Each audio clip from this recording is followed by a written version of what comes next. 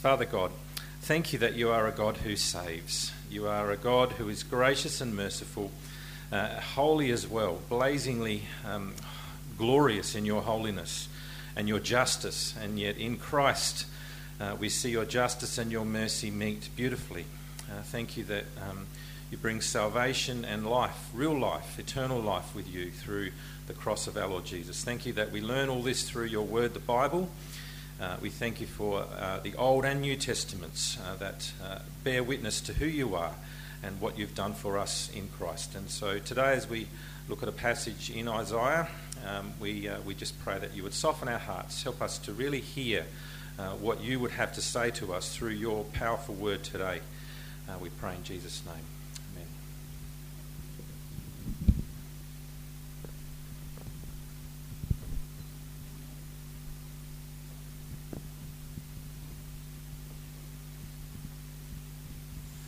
Nevertheless, there will be no more gloom to those who were in distress.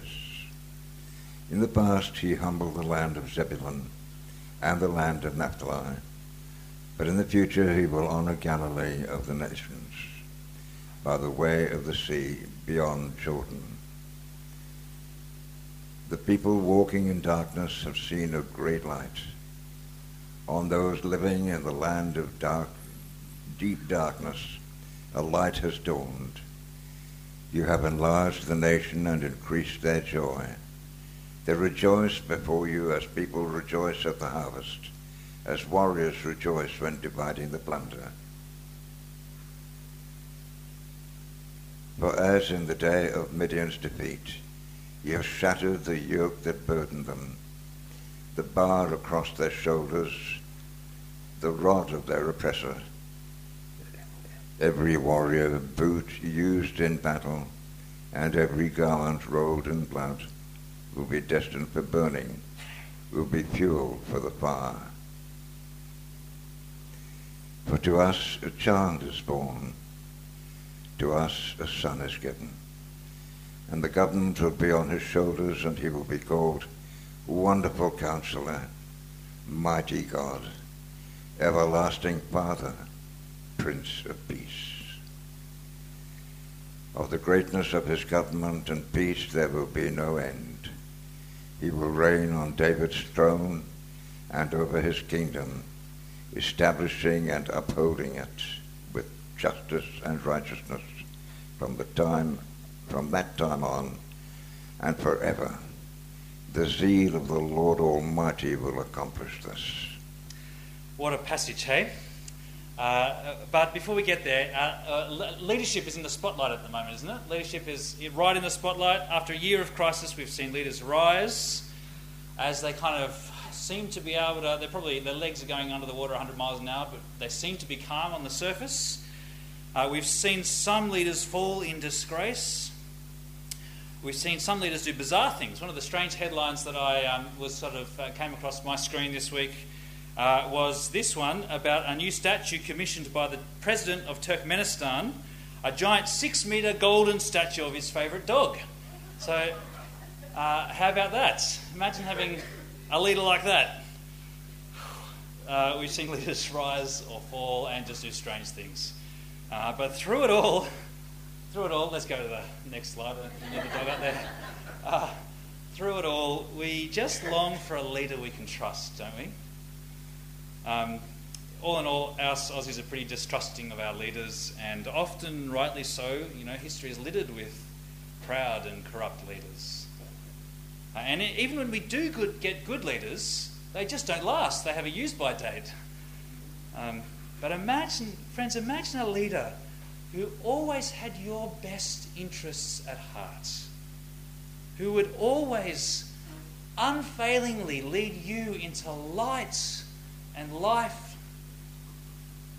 whose care you could just completely rest in,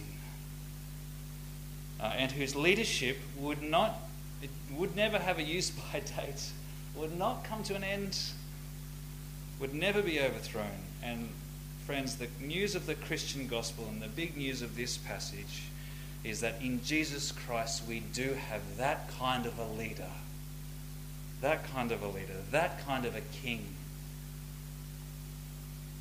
Isaiah looks ahead from the time he's writing to the coming of Jesus and speaks about this great eternal king. But to hear that, what Isaiah says in this passage that Jim read out for us, to hear that properly, we need to actually hear what's come before it. We need to hear the context of it. You hopefully picked up as we read through that Isaiah 9 starts talking about gloom and distress. It's a situation that Israel's leaders had led the people of Israel into, a situation of deep darkness. It's a situation that the people had willingly followed them into. And the last few chapters, chapters 7 and 8, last week we covered chapter 6. We've skipped over chapter 7 and 8 in our reading here, but we're going to cover it, and hopefully in our home groups we had a look at it as well. But chapter 7 and 8 paint this picture for us. They set the scene for this wonderful passage that was just read out for us. It's a scene of political turmoil. And chapter 7 opens up with this scene of three different kings, three desperate kings. At this point, God's Old Testament people were split in two, if you remember. Israel or Ephraim in the north, and Judah in the south. And Judah's king is Ahaz. So if we can go to the slide, you've got Judah down the south there, and they've got their king Ahaz. So go to the next slide. And then the kingdom of Israel, just above Judah, they've got their king. He's got a great name, Pekah. There's also a third king in the mix here. I couldn't find a picture of this guy, but his name's Rezin, up in Syria. And so I've just got a picture of Rezin instead. So we've got Ahaz down in Judah, Pekah in Israel, and then Rezin up in this kingdom of Aram up in the north, also called Syria. There's lots of names in these chapters, and if you read through them during the week, you might have got a bit confused, but you've got to kind of try and keep track of the names. And what's happening is at this time that Isaiah is writing is that the two kings on top there, Rezin and Pekah, Aram and Israel, they're feeling the heat. These guys are feeling the heat from a fourth king, who is this guy, Tiglath-Pileser III, another great name. He was the king of the powerful country of Assyria. And at this point, Assyria are ruthlessly expanding their empire. So the two guys, Rezin and Pekah at the top there, they're really feeling the heat from Tiglath-Pileser, from Assyria. And so what they do is they team up. Rezin and Pekah team up with each other. They form an alliance. And they want Judah to join with them in this alliance against Assyria. And they're not asking nicely. If you go to the next slide, they are insisting on it. And so at this point, you've got these two kings, Pekah and Rezin. They're marching against Judah down the south, against Ahaz, in order to get rid of him. They want to put a puppet king in place and sort of force Judah to join this alliance. So Ahaz down the bottom, and Isaiah is down the south with Ahaz down there. So Ahaz is shaking in his boots. He's terrified by these two kings. But he's also terrified by Tiglath-Pileser, and he doesn't want to give up control. He doesn't know what he's in a bind. And it's into this situation that God sends Isaiah. God sends Isaiah to give a message to Ahaz. He tells Ahaz not to worry, not to fear these other desperate kings, but to trust him. This should come up on the screen from chapter 7, verse 7. This is what the sovereign Lord says. Oh, I don't have up. Sorry, that's my bad. This is what the sovereign Lord says. Just listen. This is what Isaiah's message to Ahaz was. It will not take place. It will not happen.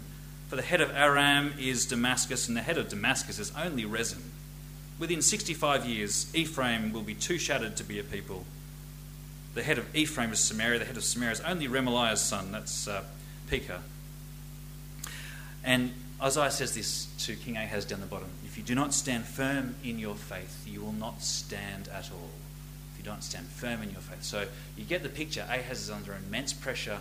God sends Isaiah to him and says, don't fear these guys. I know from the perspective of that you can see, it's terrifying. But it's not. I've got this. Trust me. And if you don't trust me, you won't stand at all. And the sad story of Ahaz is that he doesn't trust God. He doesn't stand firm in his faith. In fact, he ends up putting his trust in the other king, the destroyer king, Tiglath-Pileser III. He tries to form an alliance with him, and that doesn't go very well at all. Anyway, There's lots of details that's sort of in the mix, but that's basically what's going on in the background of these chapters. These three desperate kings. But there's another thing going on here. There's another thing. Throughout chapter 7 and 8, the camera shifts to a really unexpected focus. It goes from these big geopolitical events, these big kings, these three kings, and it zooms right down from the kings to three kids, three children. And the thing about these kids is they all have significant names. Some of us might know what our names mean. You might have a significant name. My name means Brown Warrior, which, for a pasty white guy who's never been in a fight, I think fits me quite well. But anyway, there's three kids in these chapters as well. Three kings and three kids with significant names. The first one is this guy, Shear-Jashub. He's Isaiah's kid. And Isaiah takes him with him when he goes to talk to Ahaz. This isn't take your kid to work day. Isaiah is told by God to take Shear-Jashub with him because his name means, you can see it there, a remnant will return. We've already heard God's great promise of this remnant, this hope through judgment, this shoot. And Ahaz takes his son with him when he talks to... Isaiah takes his son when he talks to Ahaz as a reminder of God's great promise, that God's plan, that he's got this. And all Ahaz needs to do is to trust him. It's an invitation to Ahaz to trust God. But when Ahaz refuses to do that, he refuses to trust God, Isaiah tells him about another child, another son who would be born, whose name would also be a sign. And what a name. The child would be called Emmanuel, which means God with us. Now, at this point, don't jump too quickly to the New Testament. We will get there, where we'll see that this is ultimately fulfilled in Jesus. But in the first place, Isaiah's probably talking about a child that was born to a young woman in Isaiah's own time. The word virgin in Hebrew it can mean a range of meanings, including a young woman of marriageable age.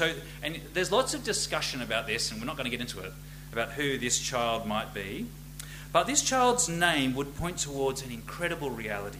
He would be a sign of God coming to be with his people. How amazing is that? But remember last week, remember Isaiah 6? Who is God? Who is God? He is the sovereign, holy, almighty Lord of creation. And at this point, as Isaiah writes this, and at this point, this God coming to his people is not going to be comfortable news. He would be coming in judgment. He'd be coming in judgment on those two north kingdoms, Aram and Israel, but also Judah as well, using the nation of Assyria. In verse 17, we read that before this Emmanuel child reaches maturity, the Lord will bring on you and your people and on the house of your father a time unlike any since Ephraim broke away from Judah. He will bring the king of Assyria. So at this point, this Emmanuel name, God with us, at this point it's not cheery news. The holy, righteous Lord would come to his rebellious people in judgment. And that's what you see when you get to the third child. 3 kings, 3 kids. The third kid's name has the best name in the Bible, I reckon. If you know any expectant parents, perhaps you could suggest this. Maher-shalal-hash-baz. There you go, Maher-shalal-hash-baz. Which means quick to the plunder, swift to the spoil.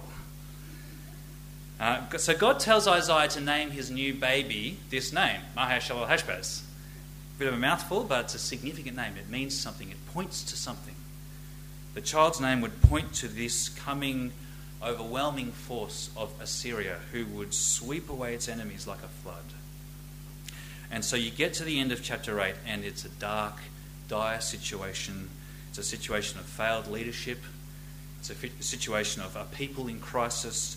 And you get this, it's a chaotic situation. They're turning every which way. By the end of chapter 8, the people are turning to dark occult forces for guidance in this darkness. But that's like kind of entering a cave to escape the darkness of night. It's just going to lead you into further darkness, deeper darkness. By the end of chapter 8, this is what you get. People are distressed. In verse 21, distressed and hungry they will roam through the land. When they're famished, they'll become enraged, and looking upward, they'll curse their king and their God. And they will look towards the earth and see only distress and darkness and fearful gloom, and will be thrust into utter darkness. See, what these people going through this didn't see was that this wasn't just random politics. It was the deliberate and just judgment of God. And the only place to turn when you're faced with the judgment of God is to God himself. Is to God himself. Not to rage against him or curse him, but to come to him with humble, repentant hearts, clinging to his mercy. That's what Isaiah does.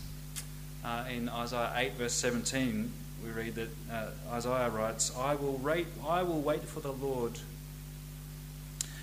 who is hiding his face from the descendants of Jacob. I will put my trust in him. So that's the setting for this chapter, this wonderful, incredible passage in chapter 9. And what Isaiah shows now is that God's judgment is not the last word. It's not the end. God would not hide his face forever.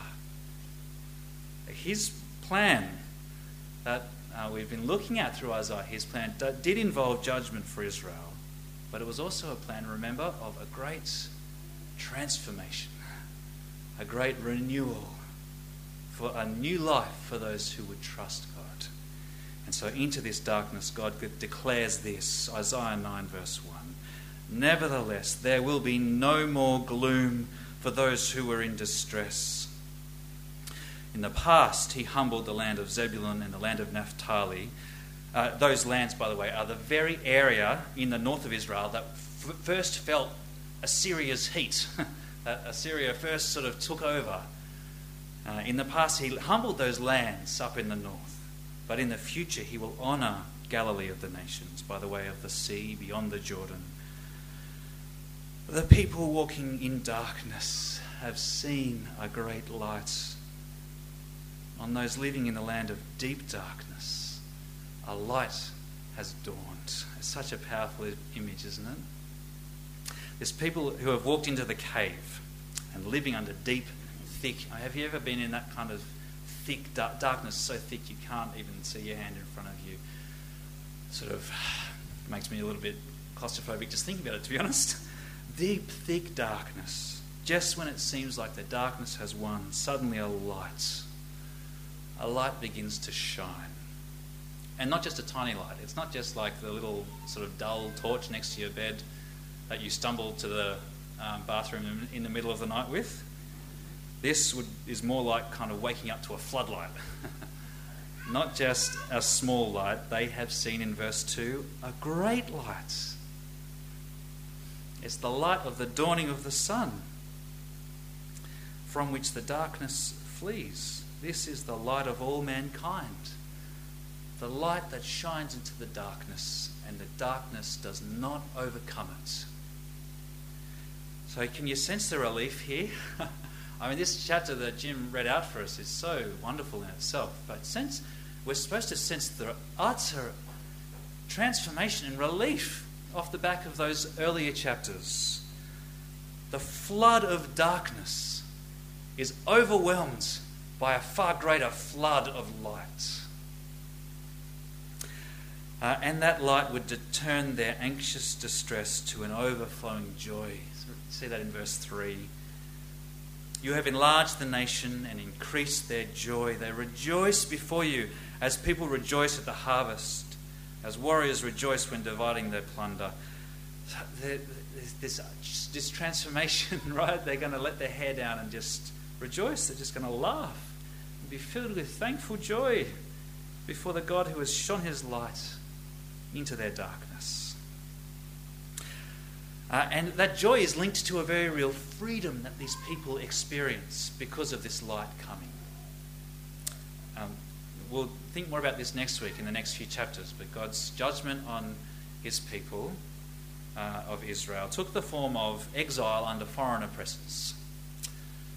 But now Isaiah says that would be over. The oppression they were under would be turned to freedom. Verse 4, for as in the day of Midian's defeat, there was a great miraculous victory back in the book of Judges. You can Look it up. A great miraculous. As in Midian's defeat, you, God, have shattered the yoke that burdens them, the bar across their shoulders, the rod of their oppressor.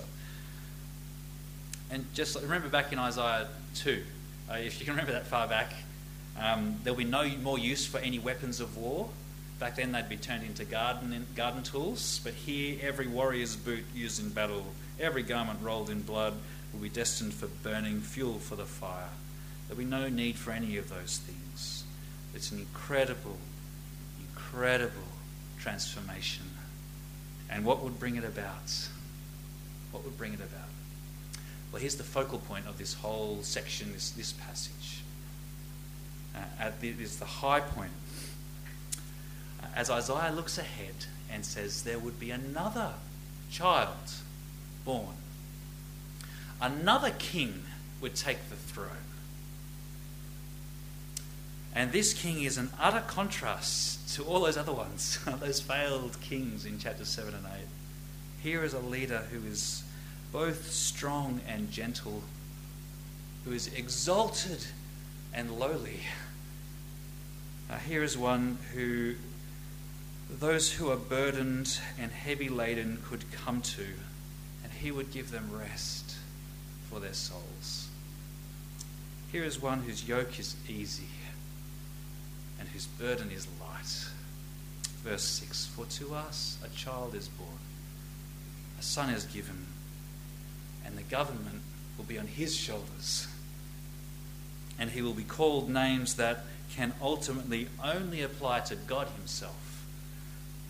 He will be the ultimate Emmanuel, the true Emmanuel. He will be called Wonderful Counselor, Mighty God, Everlasting Father, Prince of Peace. And this divine Son wouldn't just be here and gone. He wouldn't be like all those other leaders that have their use by date. He would be the eternal King of Kings, verse 7, of the greatness of his government and peace. There will be no end. He will reign on David's throne and over his kingdom, establishing and upholding it with justice and righteousness from that time on and forever. And just in case you needed any more assurance, any more confidence, Isaiah finishes this incredible vision by saying that the zeal of the Lord Almighty. And now that we've read Isaiah 6, perhaps we can have a bigger vision of what that means. The zeal of the sovereign, holy Lord of the universe, the passionate, fixed determination of that awesome God will accomplish this. Will accomplish this. It will be done. And so, friends, can you imagine 700 years later, after this, 700 years of waiting, of darkness, can you imagine the anticipation, the electricity, as Jesus goes to the very area that Isaiah said this light would first shine?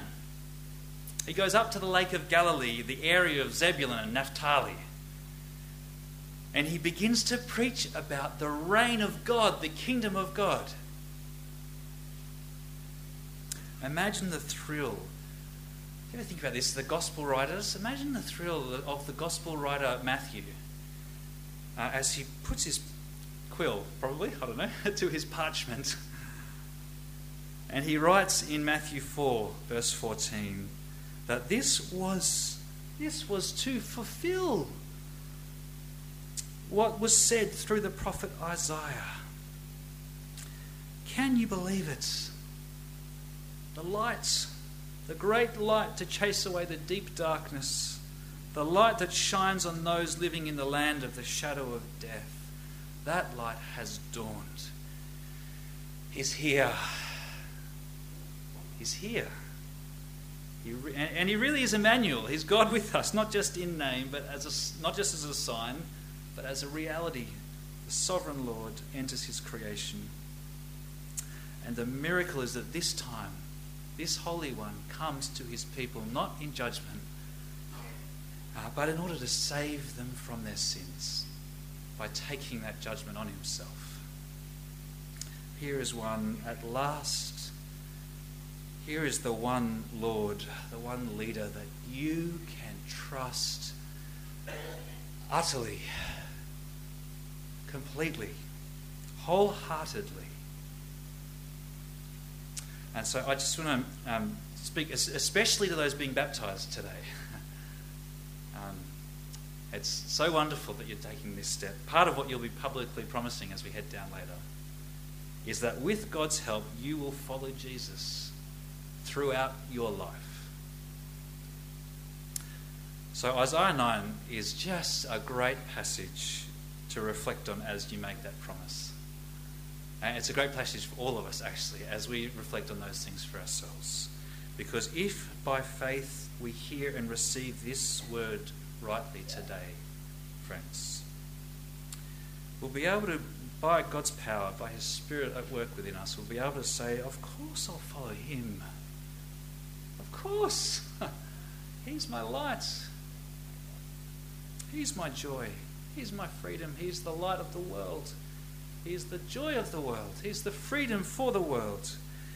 And to follow Him, to be His subject, to trust Him, that's just a delight. Who else could I turn to? We still live in a day of darkness and gloom. But while we still live in it, something has changed. We still live under death's dark shadow. But the light has already dawned. The light has already dawned, and we can trust and follow this King now, knowing that there will be a day when His light will fully rise on all creation, when Emmanuel will come again to finally bring an end to the darkness, to all evil and sin and suffering and death, and to make everything new. And friends, the zeal of the Lord Almighty, He accomplished this 2,000 years ago. And that same zeal will accomplish it again. Can I pray for us? Thank you, our God, for our King, our good Lord. Thank you for Jesus. Lord, we ask now that you might keep us from the faithlessness of Ahaz. You might enable us to trust you even in the darkness. We thank you that we are in such an even more wonderful position even than Isaiah himself, because we have seen the dawning of this light, and in the resurrection of Jesus Christ we have a certain guarantee that that light will shine and will overtake the whole world. So help us, we pray, to trust him and follow him. In his name we